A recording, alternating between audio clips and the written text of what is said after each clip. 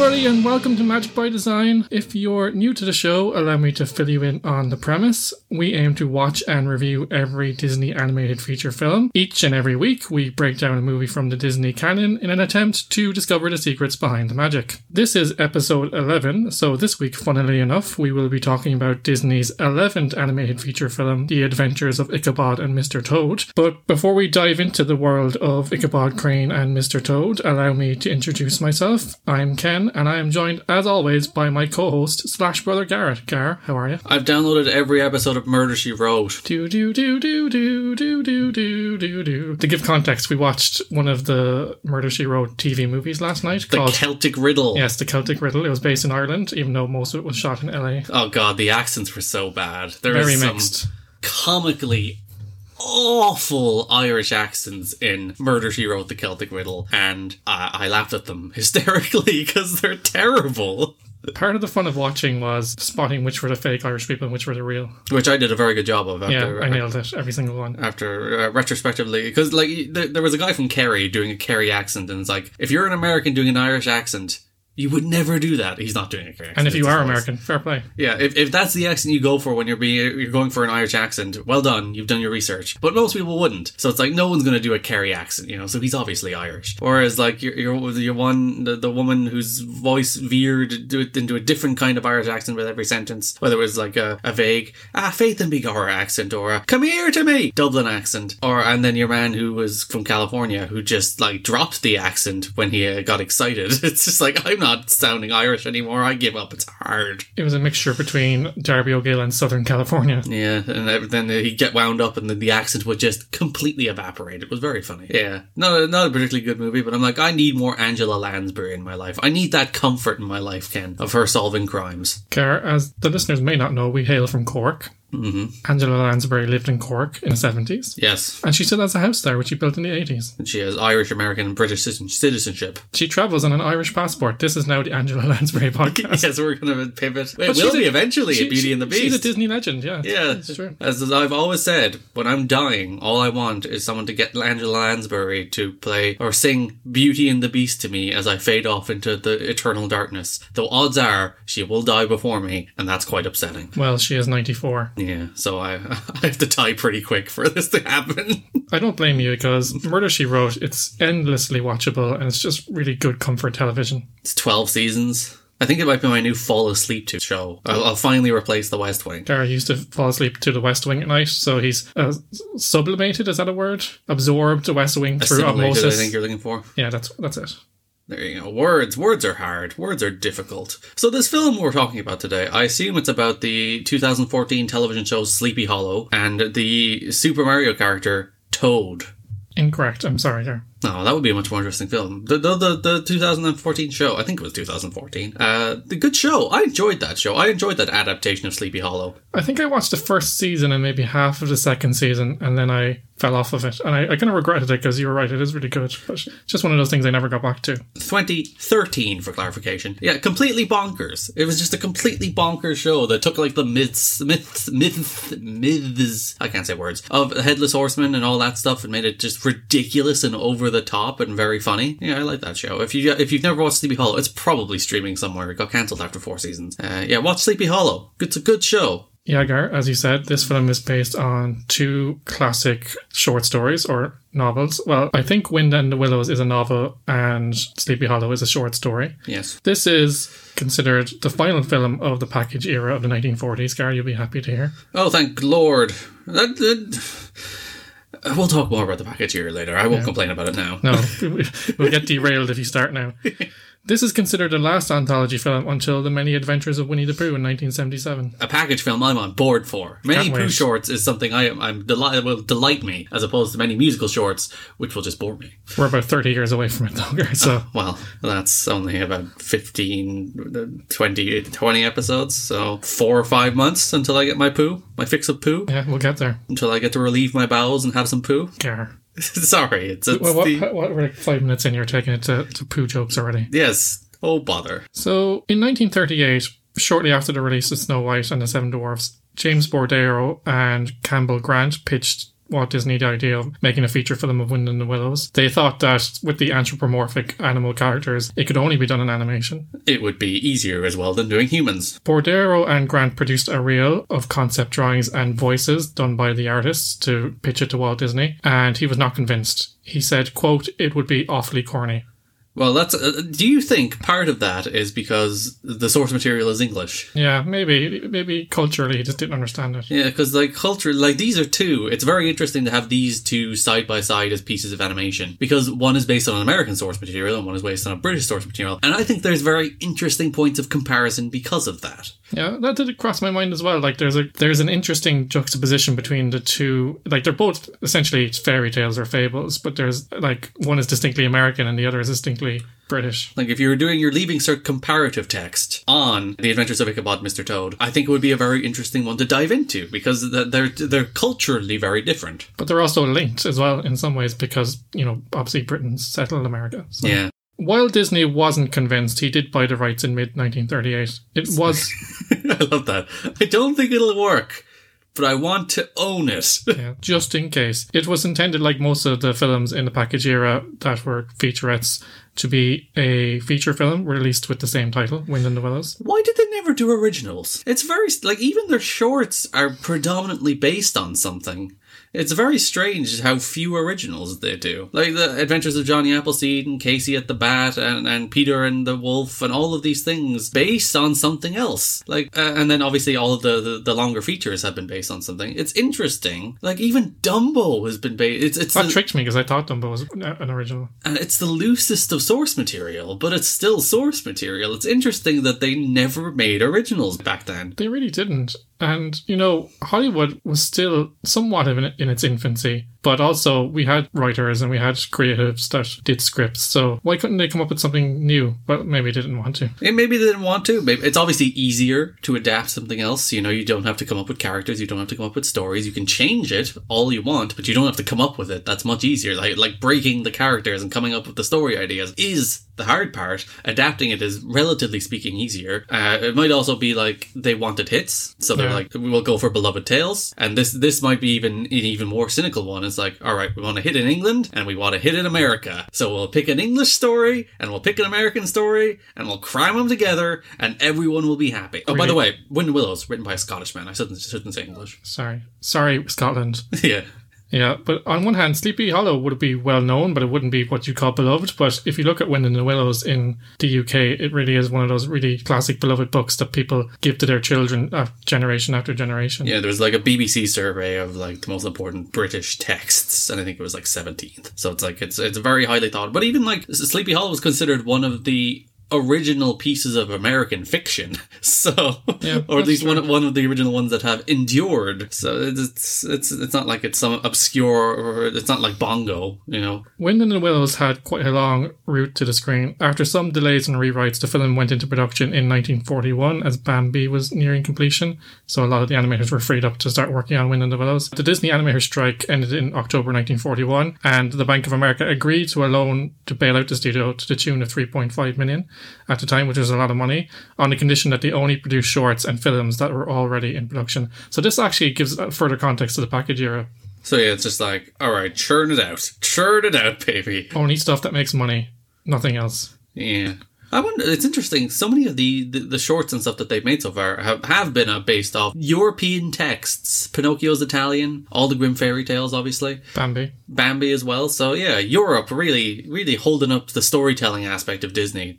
Get out of here, America. Interesting side note here, Gar. As a result, early versions of Lady and the Tramp and Alice in Wonderland were shelved because they weren't in production yet. Wind in the Willows was kept because it was already in production and some of the animation had been completed. And they paid for the rights for it already, so they might as well. Yeah. However, after reviewing early footage, Disney decided that he would shelve the project indefinitely, saying the quality was far He really hates this, doesn't he? Really doesn't like it. He said the quality was far below the standard necessary to be successful on the market. Ooh. So that was around the 1941 maybe. So Wind in the Willows resumed production in 1946. So when they got desperate, Walt is like, fine, just make it. Fine. Following his military service in World War II, animator Frank Thomas was assigned to the project to help the original director and produce additional scenes and sequences. And under Wald's strict orders, the film was shortened down to a length of 25 minutes. We'll talk about this in a while. I think this was for the better. Yeah, it's a nice, brisk, breezy story. And if you were to extend it, it would have become a bit of a Dumbo if you were to extend it to 65 minutes by itself. The drama didn't end there, Gar, because the project was shelved again following layoffs in August 1946. God, this poor film.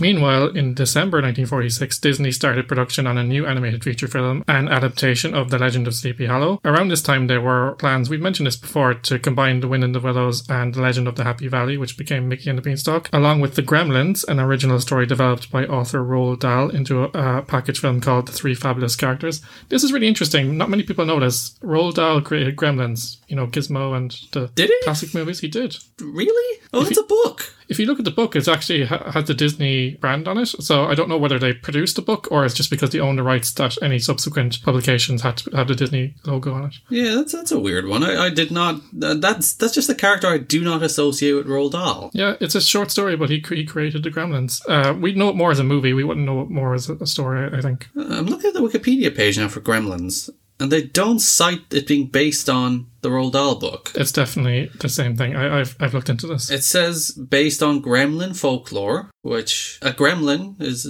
because Gremlins existed before Roald Dahl. It was popularized by Roald Dahl, but the Gremlins film is not based on the Roald Dahl book. So there you go. Yeah, I think there's DNA there, though, from what I read. Probably. When the Gremlins failed to materialize, the title was changed to The Two Fabulous Characters. Then, The Legend of the Happy Valley, as we know, was cut from the project in favor of pairing it with Bongo. The two shorts were incorporated under the title Fun and Fancy Free, one of our latest episodes. Go back and listen to that if you haven't already. Yes, more Roald Dahl history. Gremlins was his first book. What's that? Yeah, it was Dahl's first book and written for Walt Disney, so that's the reason it's that's interesting. That's where Roald Dahl got his start. There's an original copy of that book signed by Roald Dahl, and it was worth like $4,000 or something. Roald Dahl, the Walt Disney, who had a personal interest in the Gremlins, reluctantly began to wind down the project. It's interesting because so many of Roald Dahl's books were then adapted into beloved animated and live action features. I believe none of which were made by Disney. Actually, James and the Giant Peach is Disney. Ah, there we go. All right, so one. We'll give him that. Because did he just get a sour taste from that first interaction with Disney? He's like, I'm never working with Disney again. But no, he made James and the Giant Peach. All right. In late 1947, Disney decided to pair The Legend of Sleepy Hollow with The Wind in the Willows into a singular package film, as neither was long enough to be a feature film. The new film was later given the title that we know today, The Adventures of Ichabod and Mr. Toad. The film was released in October 1949 to mostly positive reviews from critics, many preferring Wind in the Willows to Sleepy Hollow. But both... they're correct. But both, in fairness, from what I read, they liked both and they thought it was a marked improvement on recent films, but they much preferred the first segment. Yeah, they're right.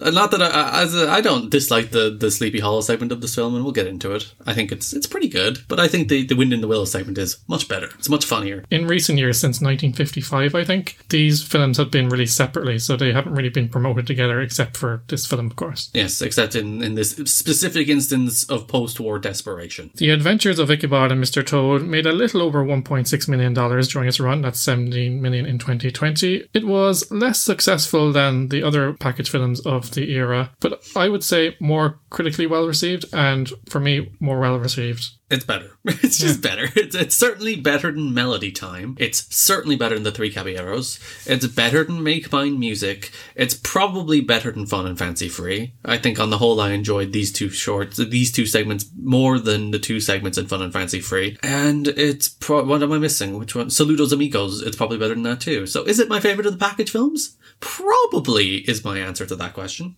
So let's jump into the film here, Garrett. As the film's animated segments are based on literary works, we start with a library sequence. So we go in through the library window and the book opens for The Wind in the Willows. Again, Ken taking the L on being like, they didn't do anything to frame these films. It's like they did. I didn't say all of them, Garrett. I just said some of them were a bit flimsy, that's all. But they, in fairness, they did something to frame all of these films. Even Melody Time, which they did the same thing they did in Fun and Fancy Free. But yeah, here it's just like, we're going to a library and we're going to tell two stories from the library. There you go. Framing device. This segment is introduced and narrated by Basil Rathbone. He's a famous English actor who... Basil Rathbone. Very, very English old-timey name. It really is. He famously played Sherlock Holmes in a series of movies in the late 30s and 40s. The segment is based on The Wind and the Willows, 1908, by famous Scotsman Kenneth Grahame, as I said. Kenneth was a lot more popular name back in the 1900s. There's so many Kenneths around these films. You get very excited because obviously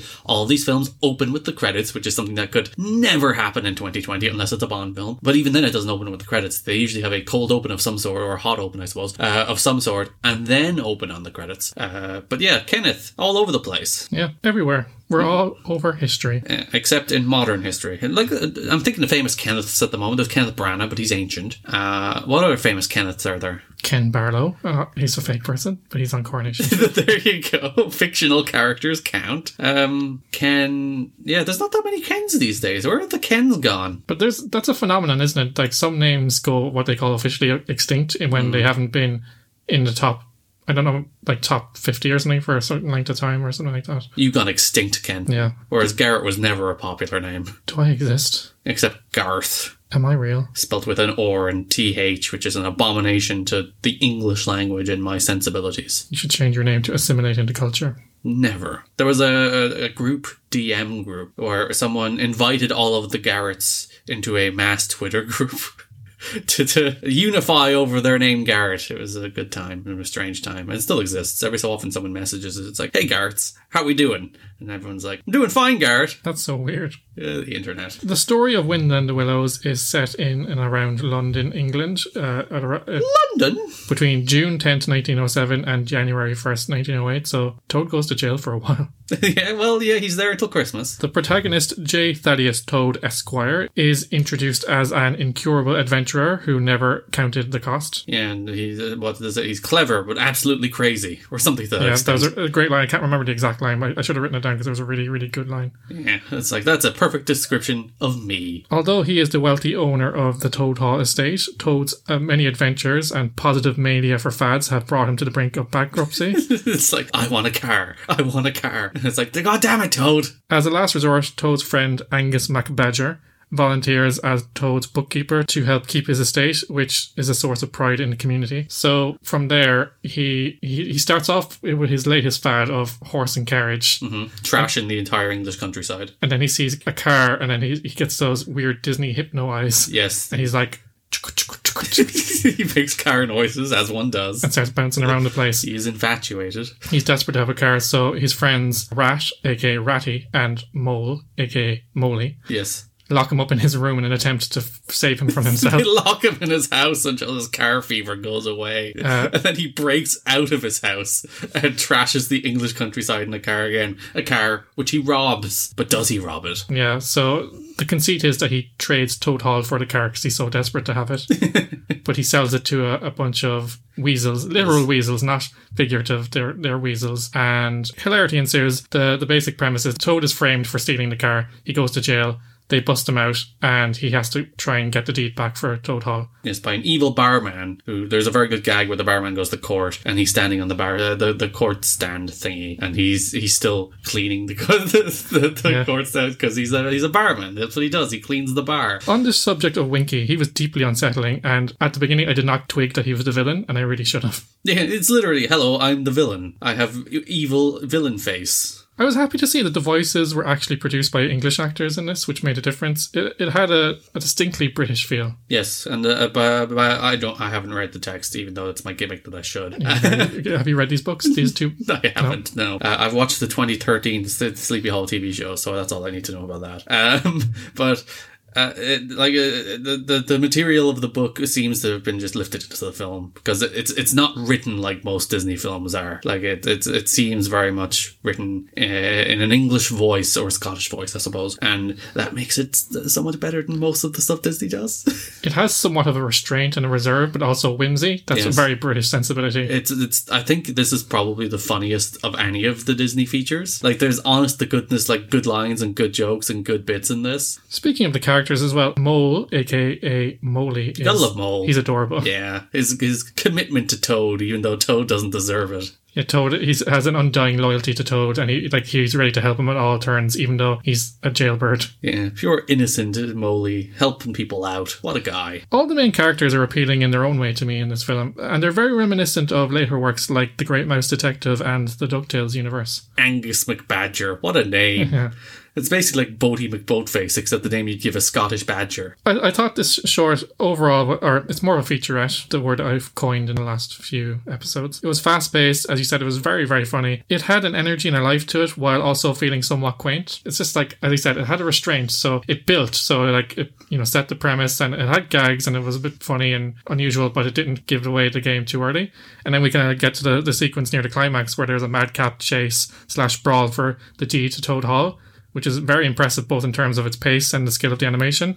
And some commentators at the time say that it's some of the best work they've ever done. Yeah, I think it's not better than Bambi. It's certainly not better than Bambi. Like, Bambi is still, I think, the pinnacle of anything they've done in this era. But, like, if you're like, do I think side by side the Adventures of, the Adventures of Mr. Toad, I guess, excluding Ichabod, is better than Snow White? Probably. Yeah. It's certainly funnier and better animated. The animation is, and there's very little shortcuts taken here, as we've seen in the other package films. So it's a solid piece overall. And the one thing I wanted to say as well, we touched on it earlier, the 25-minute length is perfect. There's no filler, no visible shortcuts, as I just said. But I do think it would have suffered as a feature. It was a very compact, concise story, good gags, good action, especially towards the end, and it got out. I will say, you say there's no shortcuts, but one of the shortcomings of the animation in this piece, which I didn't bump on in any of the other ones, so I'm led to think it's them struggling with a different accent, is the lip syncing. Oh yeah, that's a good call. Yeah, the lip syncing is kind of off, kind of weird, and what I would put it down to is Americans trying to lip sync a different accent that they don't quite get, and it doesn't quite feel right. Like, there's sometimes it's nearly there, but there's other times where like he's saying stuff and his lips aren't moving at all. Yeah, it's just completely off. So yeah, maybe it is as simple as English and Scottish accents are alien to American animators, so maybe they struggled with doing that. So that is the one I would bump on. This, of course, has a single takeaway from it, Ken, that wealthy people cannot be trusted. They have too much money and too much free time, so they can do what they want when they want with no consequences. So basically, the central thesis of The Wind in the Willows is eat the rich. Nobody should be a billionaire. No. Like, I saw a funny tweet once that said, basically, nobody should be a billionaire. So once you get past $1 billion, you get a certificate, like, well done, and then the rest of your wealth is redistributed to things that need it. Because realistically, no, people are like, oh, I can't live without my billions of dollars. It's like, there's no incentive to make things if you can't make more than $1 billion. And it's like, that's also bullshit. Get out of here. Crazy. But before we get bogged down in economics and politics, and Mr. Toad is exactly the primary example of why this is the case, because he just makes everybody's life more difficult by trashing the English countryside with his flagrant wealth, so that he cannot be trusted with that money. So you need Angus McBadger to rein him in and redistribute that income. So that's as I said, that's realistically what The Wind in the Willows is all about. Yeah. It's an allegory for modern capitalism and how it's failing us. Sleepy Hollow is introduced and narrated by Bing Crosby, who performs the voices of the main characters Ichabod Crane and Brom Bones. The second segment is based on The Legend of Sleepy Hollow by Washington Irving. Although the film introduces the story as Ichabod Crane, later individual releases retained the original title. As a short story, The Legend of Sleepy Hollow was originally published in the sketchbook with other stories and not as a single volume as pictured in the film. To give a brief synopsis here, in October 1790, that's very specific. Why is it very specific? The idea is this is a Halloween story. Oh, that's true, sorry. Yeah. Sorry, Gar, you're right. I'll slap myself on the wrist here. But I can, I'm holding my iPad, which has a script on it. In October 1790, Ichabod Crane, a lanky, superstitious yet charming dandy, arrives in Sleepy Hollow, a small village north of Clark, I don't know where that is renowned for its ghostly hauntings, to be the town's new schoolmaster. Despite his odd behaviour, appearance, and effeminate mannerisms, Ichabod soon wins the hearts of the village women and forms friendships with the students. So he basically seduces them all into making him really nice meals. It's like Sleepy Hollow's a real place, isn't it? I'm pretty sure it is. Google. Yes, it's in Mount Pleasant in New York. So I wonder I assume they do like loads of stuff based around this. You'd have to think that they built their entire identity around the legend of Sleepy Hollow. Because, like, why not?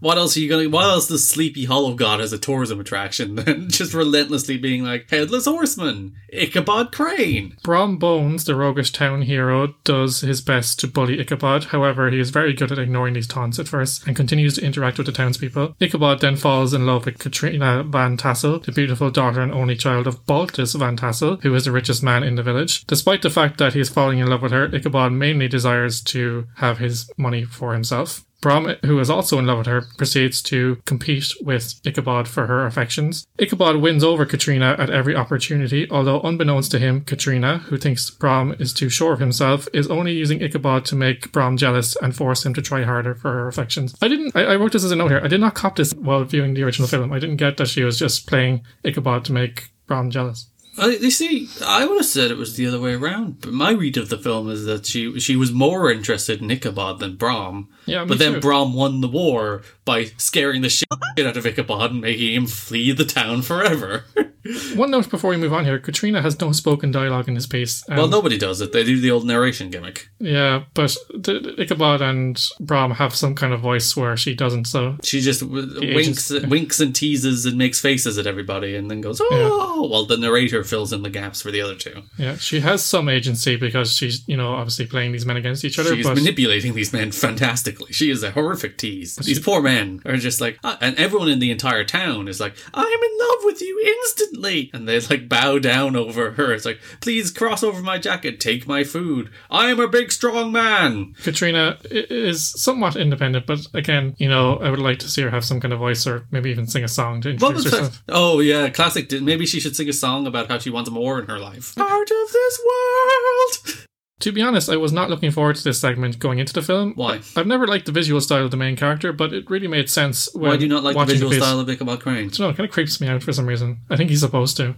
Yeah, he's supposed to be a little weird and off-kilter. And well, you see, in the same way that Wind in the Willows is about how rich people can't be trusted, this is about how Americans fear intellectualism.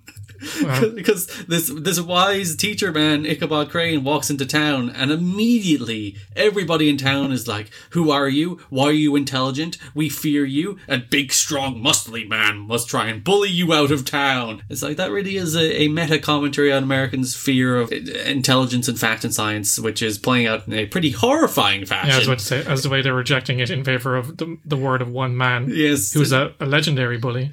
Yeah, so this hit home, watching poor Ichabod Crane and his teaching and his intelligence and his reading, God forbid, be bullied and thrown around Sleepy Hollow, and people are like, what are you doing? Why aren't you just a big dumb lughead who drinks beer and hangs around outside the bar? Another thing that struck me is that the tone was lighter than I was expecting. The Headless Horseman aspect is only introduced towards the end of the story. Most of the story is essentially a love triangle and somewhat comedic in nature. The Headless Horseman sequence, when it comes, it really is quite scary. I really loved the design, and I can imagine kids at the time were cowering in their parents' sleeve while in the theatre. Yeah, they don't hold back. It's not like, we need to make him a little more approachable. It's like, nope, he's a fiery pumpkin.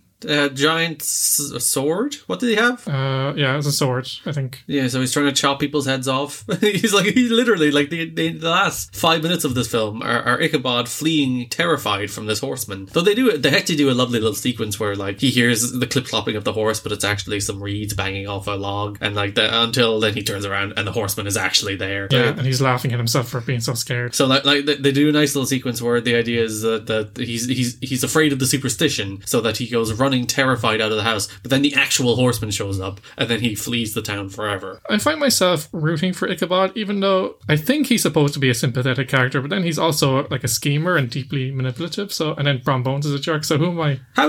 What's he manipulating? Like the women of the town, and he's tricking Katrina into... He just wants some food. He's just playing the game, Ken. When the women are like, I will give you food in exchange for better grades for my child. Ichabod, of course, will be like, yeah, I'll take the food. True. Who needs integrity? This is again a distinctly American story. Legitimately, like if you look at these stories side by side, where this is a story about people scheming and people, you know, being big, rough, tumble men, and where intellectualism is discouraged. And then you look at Wind in the Willows, which is more about how everyone is a kind of a fool. Everyone is a little stupid. Even like the Toad. Toad everyone's is a bit selfish. Yeah, Toad is not in any way like badly intentioned. You know, he's just stupid. So it's like farcical. The British story leans more into farce, where the American story leans more into, I don't know, manipulative plot. Which is, I think that's an interesting side by side. Like, these stories were written approximately 100 years apart, weren't they? Wind in the Willows early 1900s and Sleepy Hollow early 1800s, I think, wasn't it? Yeah, I think so. Give or take. So yeah, it's interesting to see the cultural times of America versus the cultural times of the UK and Scotland in particular, and how they reflect these characters and how they actually tell stories. And I think some of that prevails into today, where like British humor is still drier, it's more cutting, it's more self-deprecating, and American humor is more broad, it's more slapstick. So it's like Homer Simpson versus, as I try to think of, Basil Fawlty, you know? Yeah. Compare those two characters, one distinctly selfish, one distinctly farcical. And you see that reflected in the culture of America, because they embrace British comedians and British writers to come over, like do stuff like Veep and things like that, because they don't have it in them to create that kind of content, and they almost revere it. Like, I remember listening to a podcast with Conan O'Brien, and he was talking to he's one of the Monty Pythons that's not John Cleese. His name is escaping me, even though I only saw it the other day.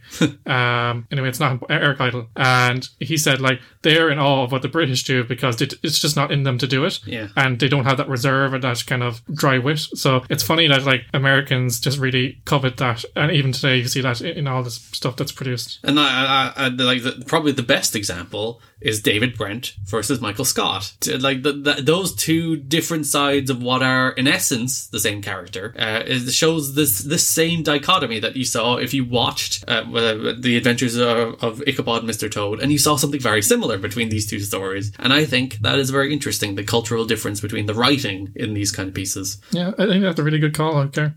In hindsight, I think the lighter tone of the earlier part makes the story all the more effective because the sudden change in mood and tone is palpable. So it kind of lowers you into a false sense of security. It's like, okay, I thought this was a bit of a horror. Where's the horror aspect? I was the same. It's like, where's all the horror stuff? This is a love story. I'm not here for love. So as soon as he goes into the forest and the trees close behind him, there's a really sweeping change of mood and tone. And I think that's really effective. So the whole conceit of the piece being kind of a love triangle and being quite flighty and light is to kind of really pull you in for that closing sequence. I reckon they do end it on a Sopranos style open ending. So is Ichabod Crane dead, or did he just flee town? I was leaning towards fleeing based on his previous character. I'm going to go for dead just because it's funnier. Okay. The horseman killed him. He decapitated him. He seems like a bit of a wheeler dealer, so I think he's always gonna be okay in the end. Yeah. So all right. So is Brom Bones secretly the Headless Horseman? Because conveniently, well, he's the only one that knew about it, and he brought it up. Yeah, nobody talks about it until then. He brought it up, and then the Headless Horseman went after his rival and his rival alone. So Brom Bones clearly has some control over this horseman. And if you rearrange the letters of Brom Bones, you get Headless Horseman. Wow! One thing, a couple more bits I wanted to mention on this. The chase sequence is chilling and thrilling. Again, the pace is manic, and the sense of urgency creates a really pleasant, unsettling feeling. I know that's a bit of an oxymoron, but again, I really have to praise the animation here because, like the end of The Wind in the Willows, the pace is very quick and there's a lot of really interesting gags there. And, you know, I really got a sense of tension when, you know, the premise says that he has to get across the bridge to escape the horseman and he won't be able to. And he didn't, and he died. Yeah, so like when he's trying to get to the bridge and he nearly gets there and he gets pulled back and then he eventually gets across the bridge and he thinks he's safe. I was really invested in that part. Ken wanted to see Ichabod. Even though Ken doesn't understand why he likes Ichabod Crane, he wants to see him live. Yeah, poor guy. He's all gangly. You just feel sorry for him. It's because you love the 2013 TV show so much, in which the character of Ichabod is very funny. Indeed. One last note here. Katrina, I wrote down here in my notes, Katrina equals Cinderella. They're literally identical. Yeah. Oh, Katrina's in the Sleepy Hollow TV show as well. Yeah. Remember that, Katrina? There you go. I don't think there's a Brom Bones equivalent in the TV show. But yeah. For me, the character of Katrina is very reminiscent of what became Cinderella in the next movie. So I think there was some DNA there. The second she shows up, she's very Disney princess. Like, it's like, oh yeah, there's your animated style kicking in. Because like Wind in the Willows doesn't feel as much classically Disney. You know, it feels a little different. Whereas when Katrina is like, oh, that's as classic Disney as you get. That's like, we used one of our stock animation princess animations for this. There she is. Just plop her in there. Gar, as we know, Nicole always goes into the music of the film, so we won't dwell on it too much. There were songs in this film? Good note, Gar. Decca Records released and issued an album called Ichabod, The Legend of Sleepy Hollow, featuring Bing Crosby in 1949 to tie in with the release of the film. That's one interesting note. For me, the songs were pleasant, but not particularly memorable, as was the score. I think this is much like the other films of the package era in that it's functional, but you don't get the same sense of effort and care that you do with the likes of maybe Bambi, for example. But these weren't musical. Neither of them were. No. Like, the songs were never sent to that. Like, the only song I actually remember was Brom Bones doing the not even a song. It was more like a poem than anything else on the Headless Horseman, when he was telling the story of the Headless Horseman. Yeah. That's the only active piece of music I remember this. And I wouldn't even, like, actively describe it as a piece of music. It was like a piece of spoken word more than anything else. So good luck, Nicole. Also, my last thoughts on the music here. I thought the music of Sleepy Hollow, especially towards the end, jarred with the horror theme of the closing sequence. So it's like a really kind of almost grim ending, but then all of a sudden it's like tra la la la la. Yeah. So the Lord will care for me. Yeah, so they kind of, I suppose they wanted to end it on a happy note, but it just felt like really... Well, the idea is it's a happily ever after for Brom Bones, whereas Ichabod is probably dead. God bless him. I'm on the side of dead. I'm on the side of escaped, and we'll leave it there. Final thoughts, Gar, and summary of the package era? I like this film. I like this film a lot. I particularly like the Wind in the Willow segment, but the Sleepy Hollow segment is okay. It's pretty good. It's solid. Whereas I think the Wind in the Willow segment is excellent. I think it is one of the better things they've done. So on the whole, I think it's my favourite of the package films. I'd agree. I think Wind in the Willow stands on its own as... I wouldn't say so maybe... Disney was wrong, by the way, Mr. Yeah. I don't see how this will be... And maybe it was actually good because he was so demanding over how good it should be. But we see this a lot in Disney history where projects aren't really placed as favourites or they don't have faith in them, and then the people who do work on it work harder because they want it to be good.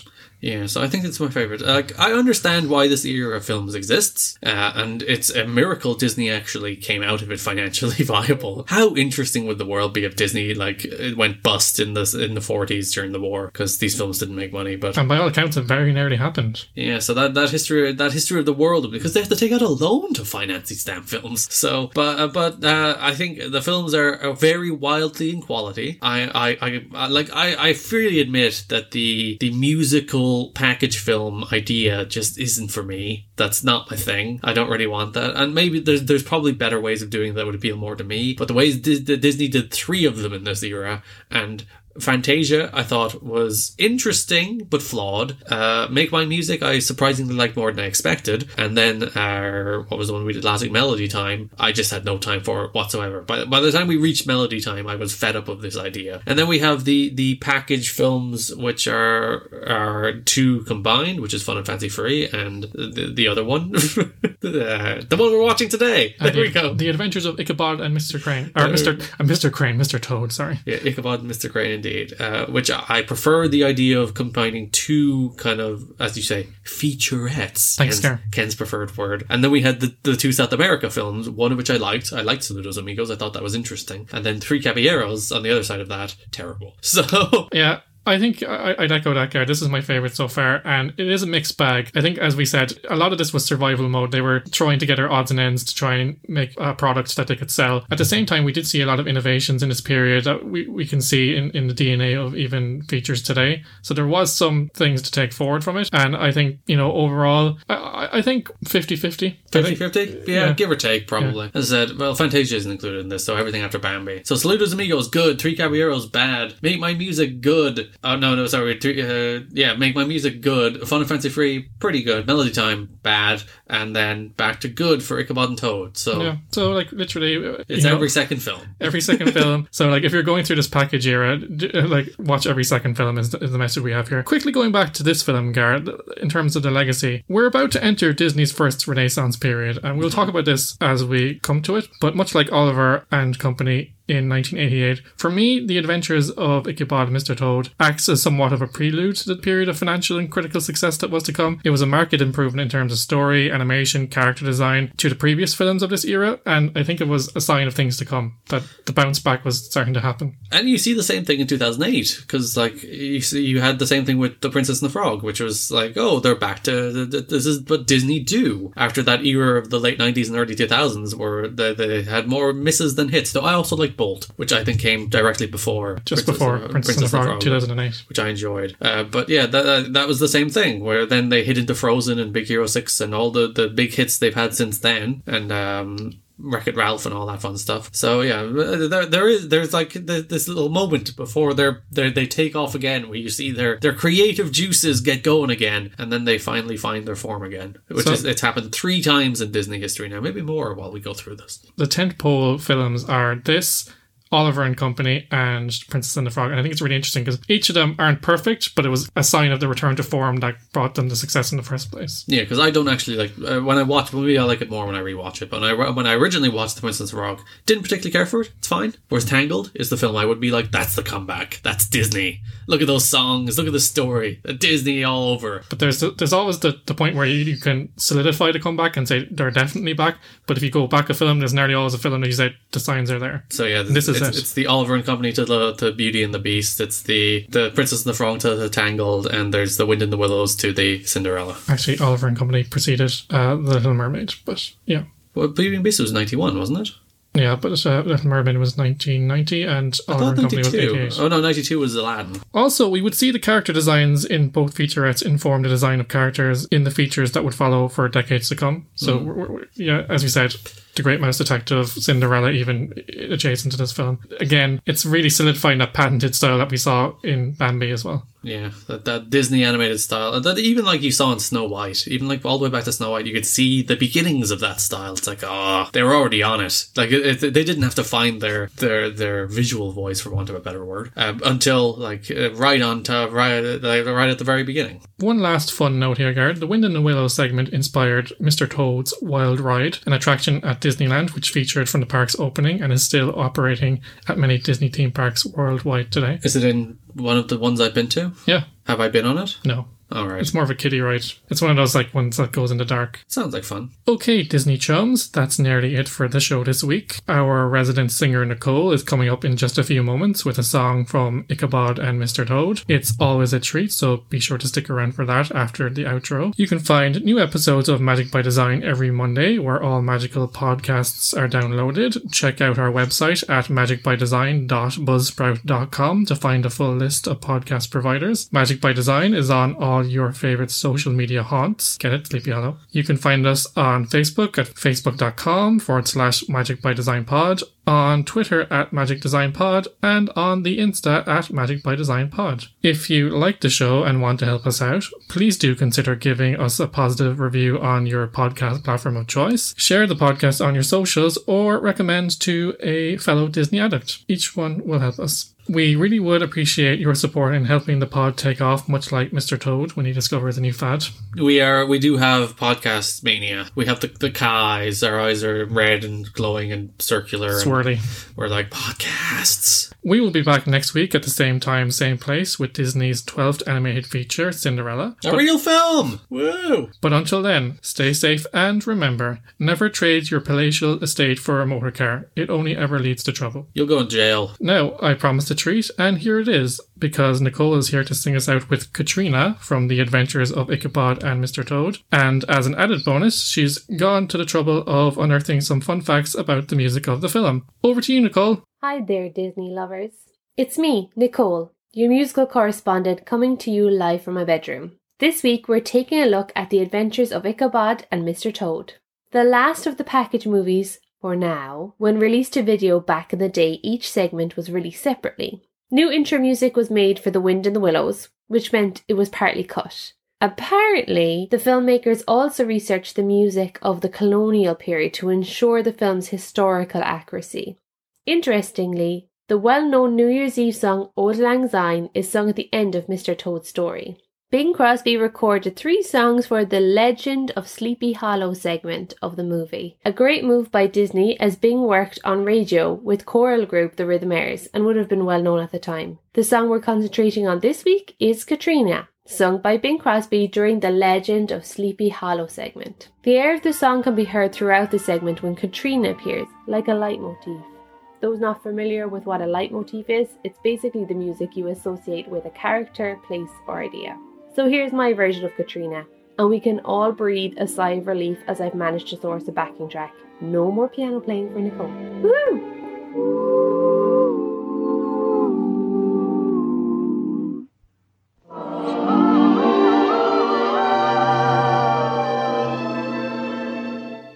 Once you have met that little coquette Katrina, you won't forget Katrina. But nobody yet has ever upset Katrina. That cute coquette Katrina.